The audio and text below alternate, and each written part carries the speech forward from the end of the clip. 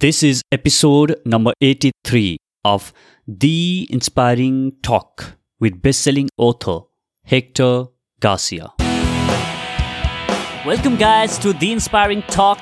My name is Bijay Gautam. I'm host for this show. Each week I interview today's most successful and inspiring personalities to help you realize your inner potential.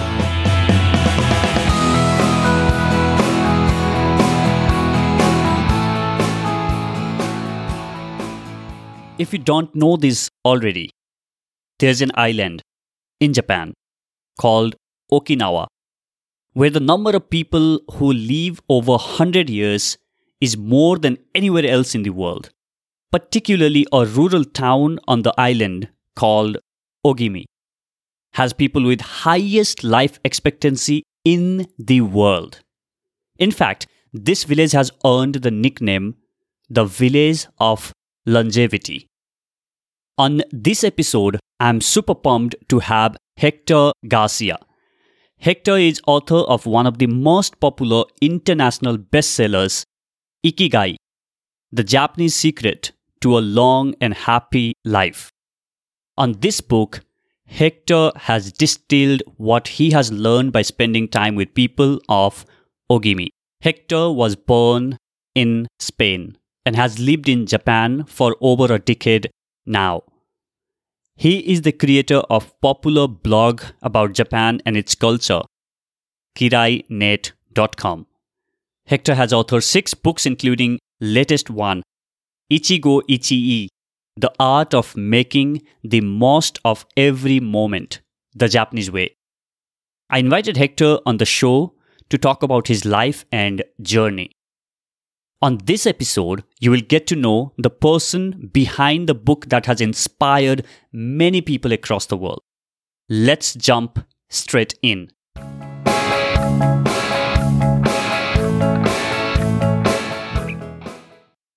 All right, guys, I have got Hector Garcia with me here today. Hector, welcome to the show. Thank you.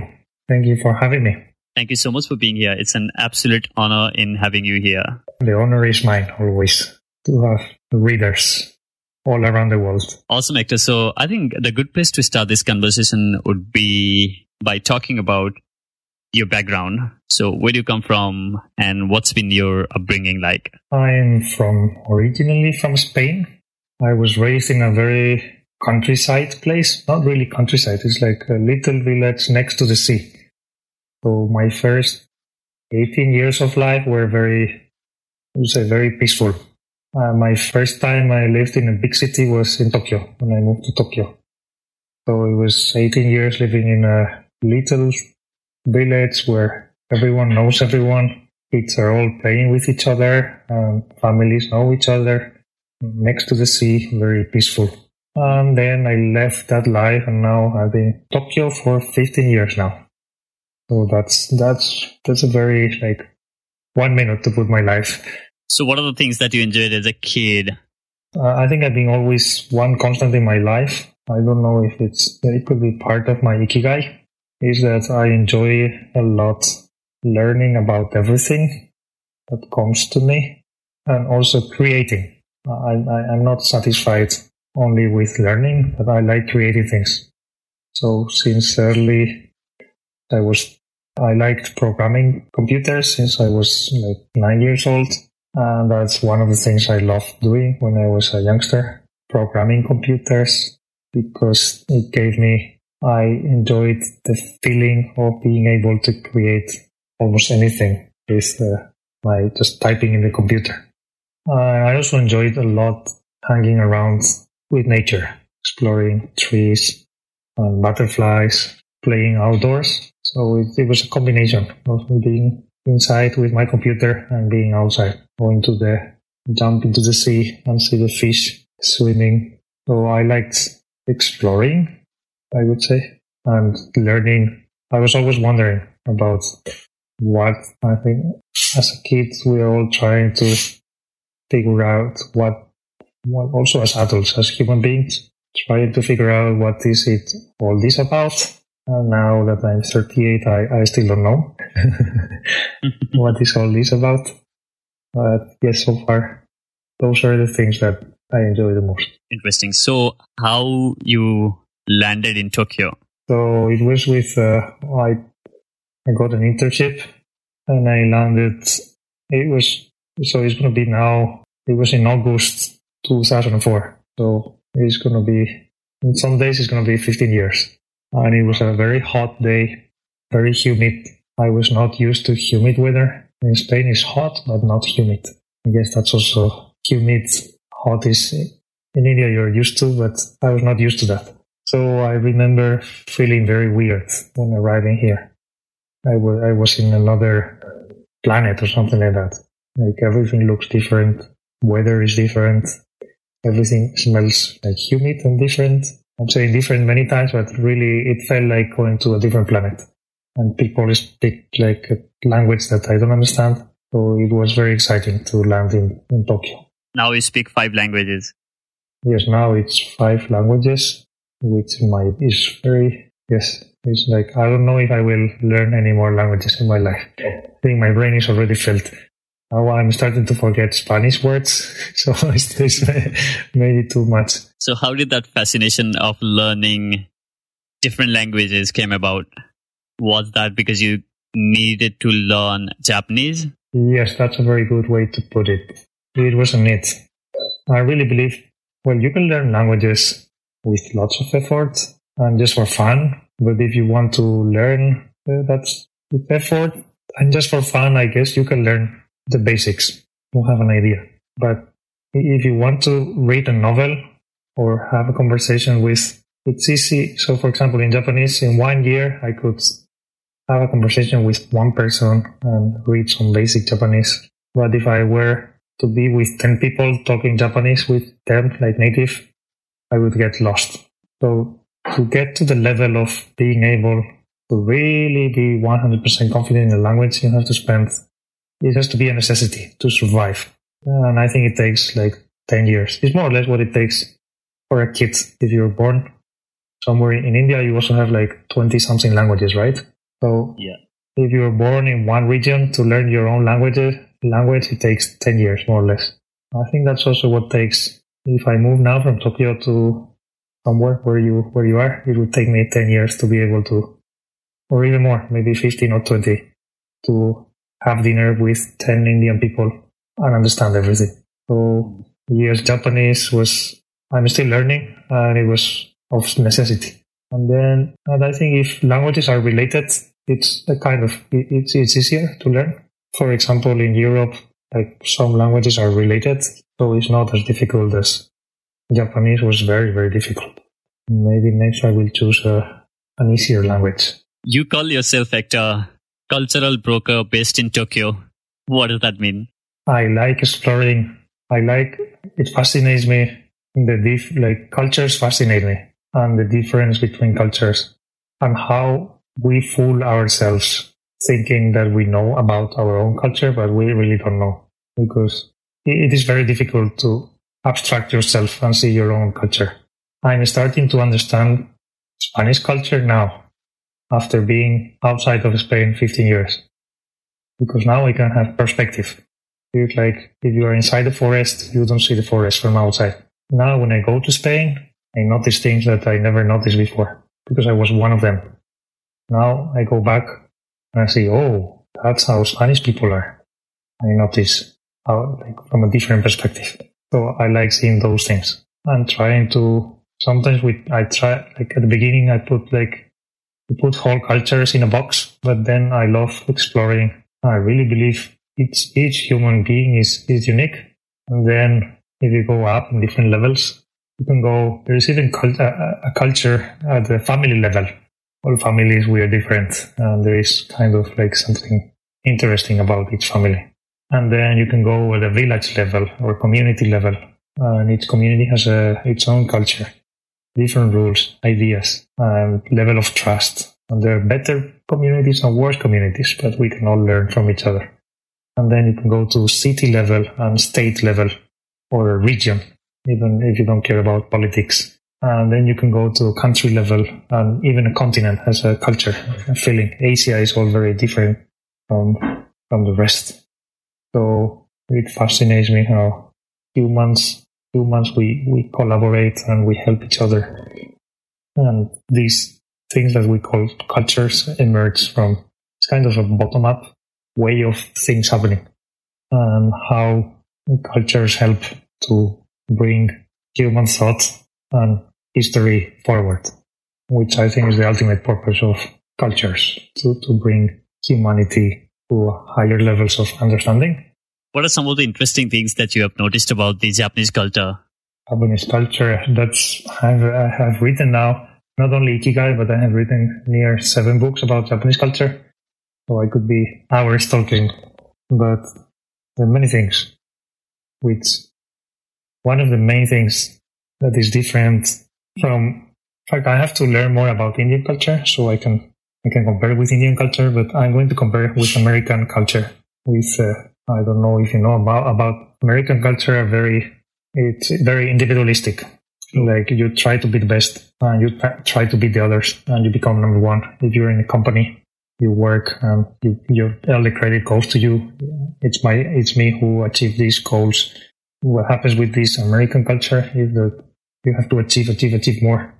There is a never-ending scale of achieving, and you have to let down some other people in that path to fall to like that what in the US called success. And Japanese people are very much more collectivist, which is all about thinking about the group. So you try not to give you credit to the individual, but you always work as collective, everyone together. And this has good things and also bad things. It's very good to keep peaceful environments, for example, in companies or teams. But when you want to go forward very fast, it's slower because you need agreement of many people. And I have the feeling Indian culture is a little bit collectivistic. Am I wrong or not? Individualistic, it's more of an individualistic, and I don't think it's pretty much like Japan in terms of a collective thing. It's more of individualistic. So that's one of the main things about Japan. So Hector, in 2011, you said that you lived the earthquake, tsunami, and nuclear disaster. So could you talk a bit more about that? So we had 2011, one of the strongest earthquakes in Japan's history was recorded, and it was near Fukushima. It's a prefecture north of Tokyo. Fortunately, nobody in Tokyo was injured, so I was in Tokyo. But it was very scary. It was I was in a skyscraper, so it moved so much that at some point I thought that was the end. But fortunately, it stopped in Tokyo. Unfortunately, more than 10,000 people died in Fukushima. I still have to reflect about the next week was very hard for everyone. I think everyone in Japan. It changed the perspective of everyone, especially everyone in Japan. And Tokyo felt different. All supplies in Tokyo in supermarkets disappeared. So you were wondering if this continues, we will not have food. And also we had the nuclear power explosions almost every day. So we didn't know if that was going to be worse or not.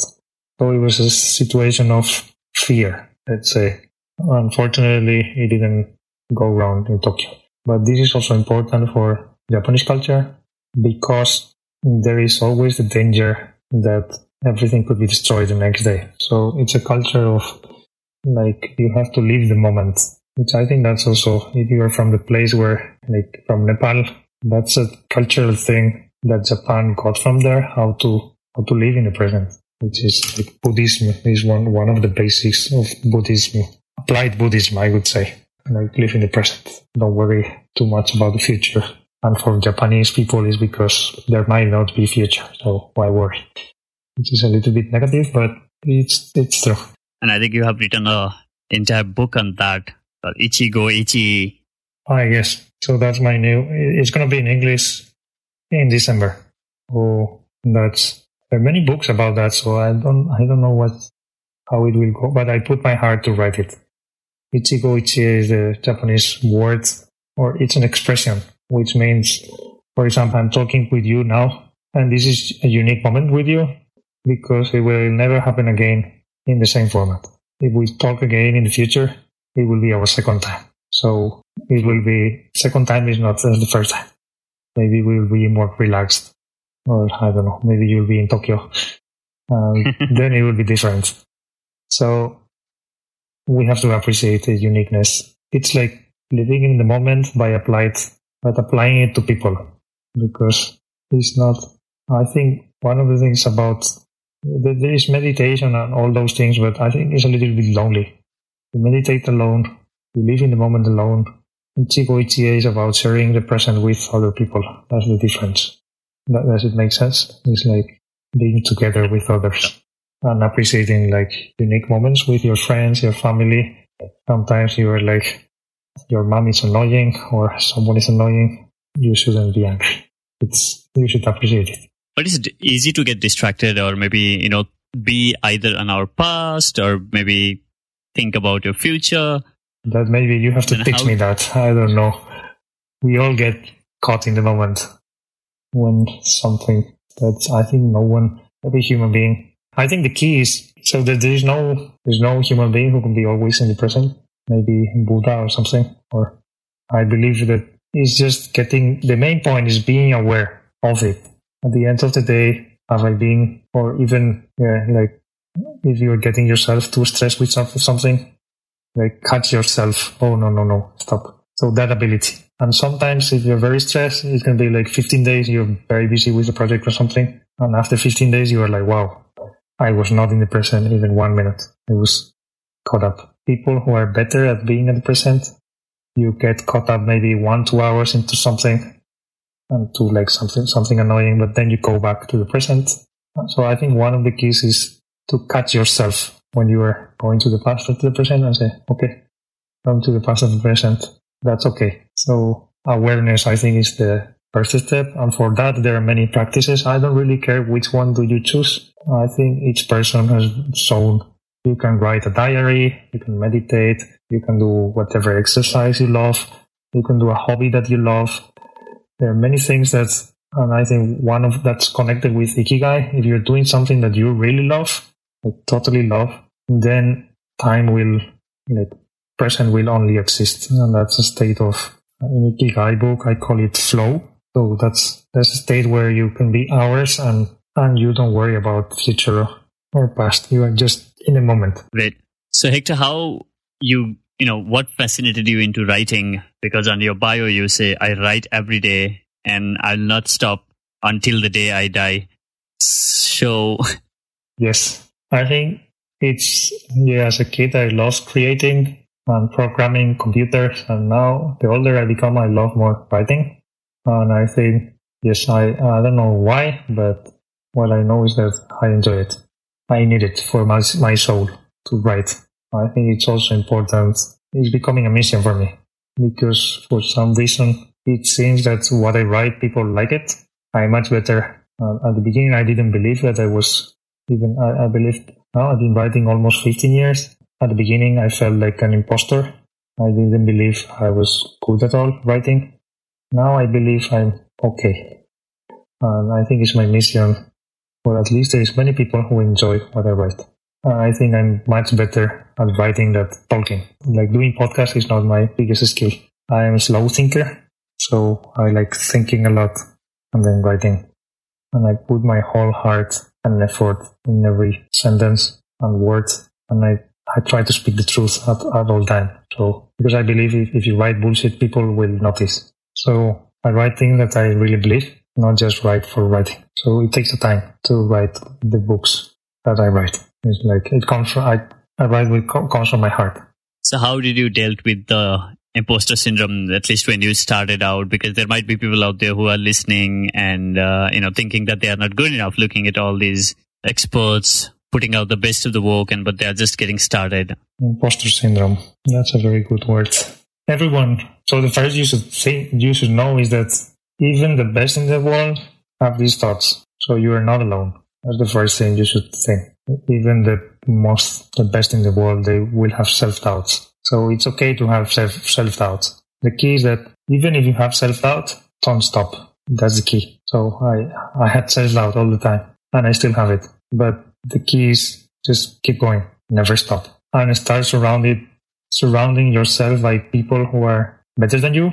That might be a little bit discouraging at the beginning because you feel like all these people are better than me. But if you're trying to be the best, I don't know, in a certain sport, in a certain skill, you want to become a famous painter or like someone who paints, not famous, but someone who paints something and change people's emotions so much that you can change lives. I believe the power of art. Keep painting and then surround yourself by better painters than you. And then don't listen to people who try to discourage you and keep believing in you. And there is also a fine line between, it's very difficult to know when to give up. I'm going to put my example, which is like, as I said before, I started programming computers when I was a kid, and I pursued my passion in programming computers. But at some point in my early 30s, I realized there were much more people in the world who were better than me. I was better than average, but it was not something that I could be the best. That also depends if you want to be the best at something. Or I wouldn't say also the best, but do something that you can, as I put in Ikigai, you can help the world as much as possible. And I realized that I could contribute more to the world with my writing than with programming computers. So I started focusing more. I still love programming computers, but now it's not my number one Ikigai. Now my number one Ikigai is writing. So you have to recognize, but to recognize that, there is a very fine line into giving up something too early because you didn't try enough, and giving up at the right time, or not giving up, but maybe shifting. I don't know, maybe if you are into something and then maybe you find something related, and instead of being, I don't know, in sales in a company, you decide that you are better. You are not good enough at sales. There are many people who are better than you selling things. But you find your power into marketing and analyzing, and then you become the best in marketing in a certain industry. So you have to find your superpower, and to find it is not easy. And I think that's why life is fun, because it's always refining what you are and always wondering. I also wonder if in 10 years it will be writing what I do. I think I wrote that I will write until die, so I will keep it. But maybe I find something else that it becomes also my third passion or something. Yes, if you start doing these things, you can fight imposter syndrome and start believing. And also be aware that there is no one else. After you are in your 30s, there is no one who is going to come and say, hey, you're good at this. It's very difficult. When you're a kid, you're used to, hey, you're very good at painting. After you're in your 30s, life is harsh. Like, there's no one who is going to come. You're going to write, I don't know. You can write a novel and maybe no one will read it. And it's very difficult to keep going when there is no encouragement from the outside world. But you have to keep doing it. And at some point, there will be some reward. So I have books that I wrote, books that are finished but are not published because no one wants to publish them. And that's very hard because I spent months and even years writing them. Sitting in a folder in my laptop. But I consider those not as failures, but that was training for something else coming. So yes, that's imposter syndrome. Everyone has it. I read somewhere that even Neil Armstrong, the guy who went to the moon first, he was in his 60s, he was in a party and he said to someone that he said, oh, look at all these people, everything they have achieved. And the only thing I did was to get into spaceship and go to the moon. Later I did nothing. So he felt imposter syndrome. First person who went to the moon. So you are not alone. Yeah, absolutely. I totally agree. There are a lot of people, including Sheryl Sandberg of Facebook, saying that she feels like she's cheating the world and she's not, like feeling that she's good enough. So I think, that's everyone feels that way. So earlier in this interview, you mentioned about state of flow. So what is it and what does it feels like to be in the state of flow? So the state of flow is, you cannot explain it with words, but I'm sure you've experienced it and all the listeners have experienced it, is when you are doing something and when you are so inside the task that you are doing that you forget about time passing. So you start doing some task, and after 3 hours, you notice that you didn't go to the toilet and you didn't have food. You forget about time passing. And those are moments the most beautiful in life. So those moments can be having fun with friends, or having fun reading a novel or a book that you love, or listening to music, or being in a concert, or working on a project that you are on, working with other people. You can enter these states in many ways, but the best rule to enter in this state is that you have to be doing something that is not very difficult and not very easy for you. If something is too easy, you get bored. If something is too difficult, you give up. So you have to find things which are more or less in the middle ground. When you find that, then those are good. So if you find that you're doing something and you get bored because it's too easy, that's not good for your flow. So you said, like, don't push yourself a lot into anxiety. Like, don't just push yourself too hard that you feel. Yes. So that's also, I struggle with that one. Yes. So that's difficult because there is always a fine line. But if you find yourself that you don't enjoy something, you give up after 10, 20 minutes, maybe you should lower the level to something, an easier level, let's say. It's too difficult. So you can start breaking down into tasks and make it more, you don't feel overwhelmed by something. So you have written a book, Ikigai, and which is fairly popular, best-selling book.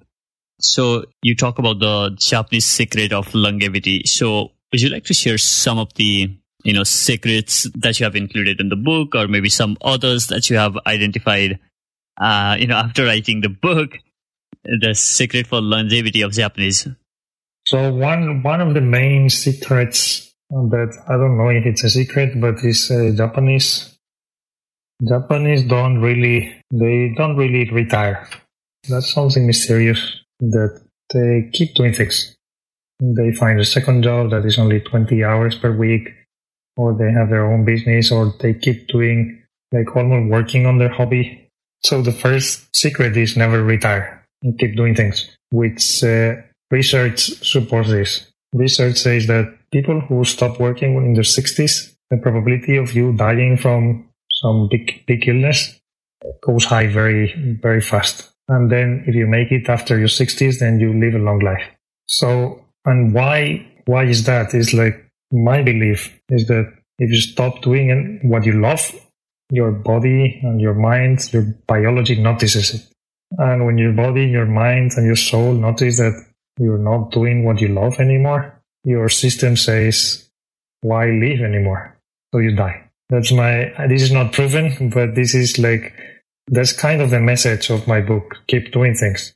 So to keep doing things, it's better to prepare before your mission until you are 60s to find things that you love so much that when you quit your job, or if you quit before when you're in your 50s and you dedicate your time to your passion or to your Ikigai or to your hobbies or whatever you want to call them, you love it so much that your body, your soul, and your mind will say, I cannot die, and you keep living until your 90s or 100.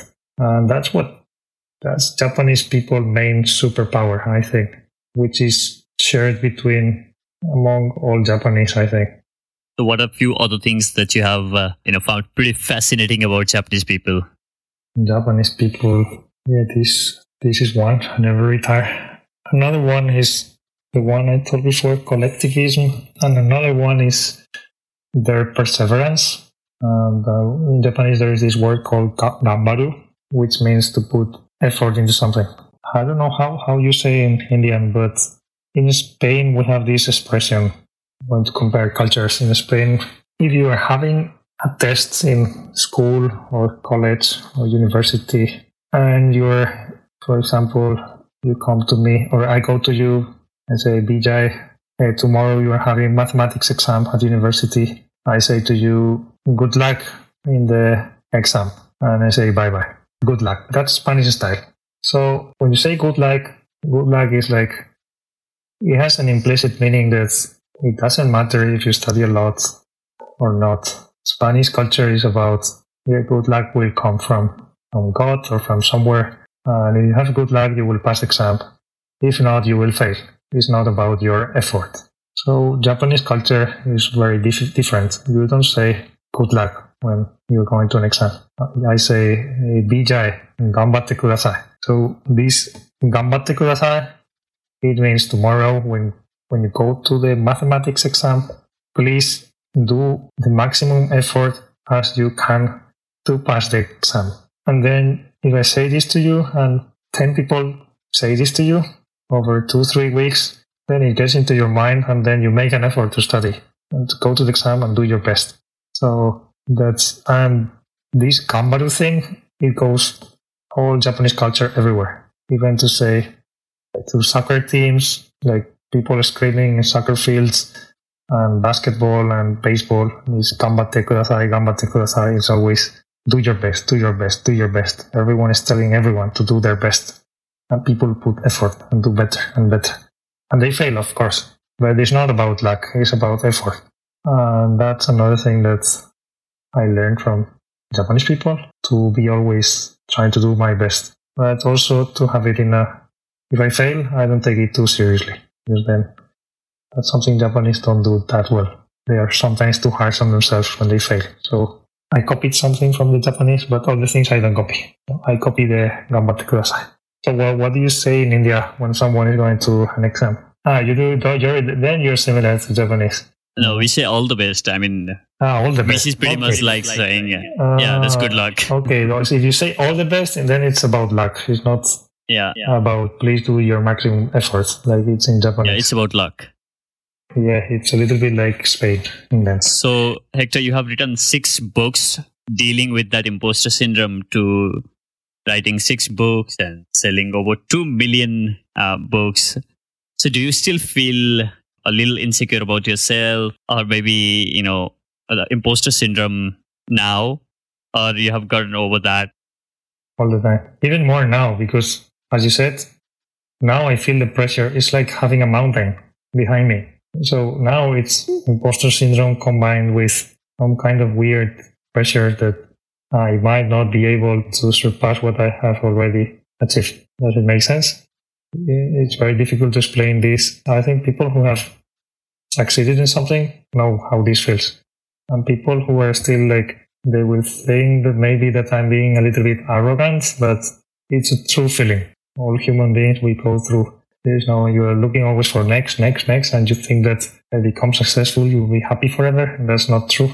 Happiness is another mysterious thing that's very difficult to achieve. You achieve it between phases. So yes, I'm happy sometimes. I'm a little bit unhappy sometimes. And about writing, yes, I feel imposter syndrome and I feel pressure, because now the reality is that today I was writing a computer, my screen, my fingers, my brain, and that's it. I have to type.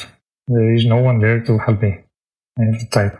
And I don't know if those words will be published. I don't know if they will be read by many people or not.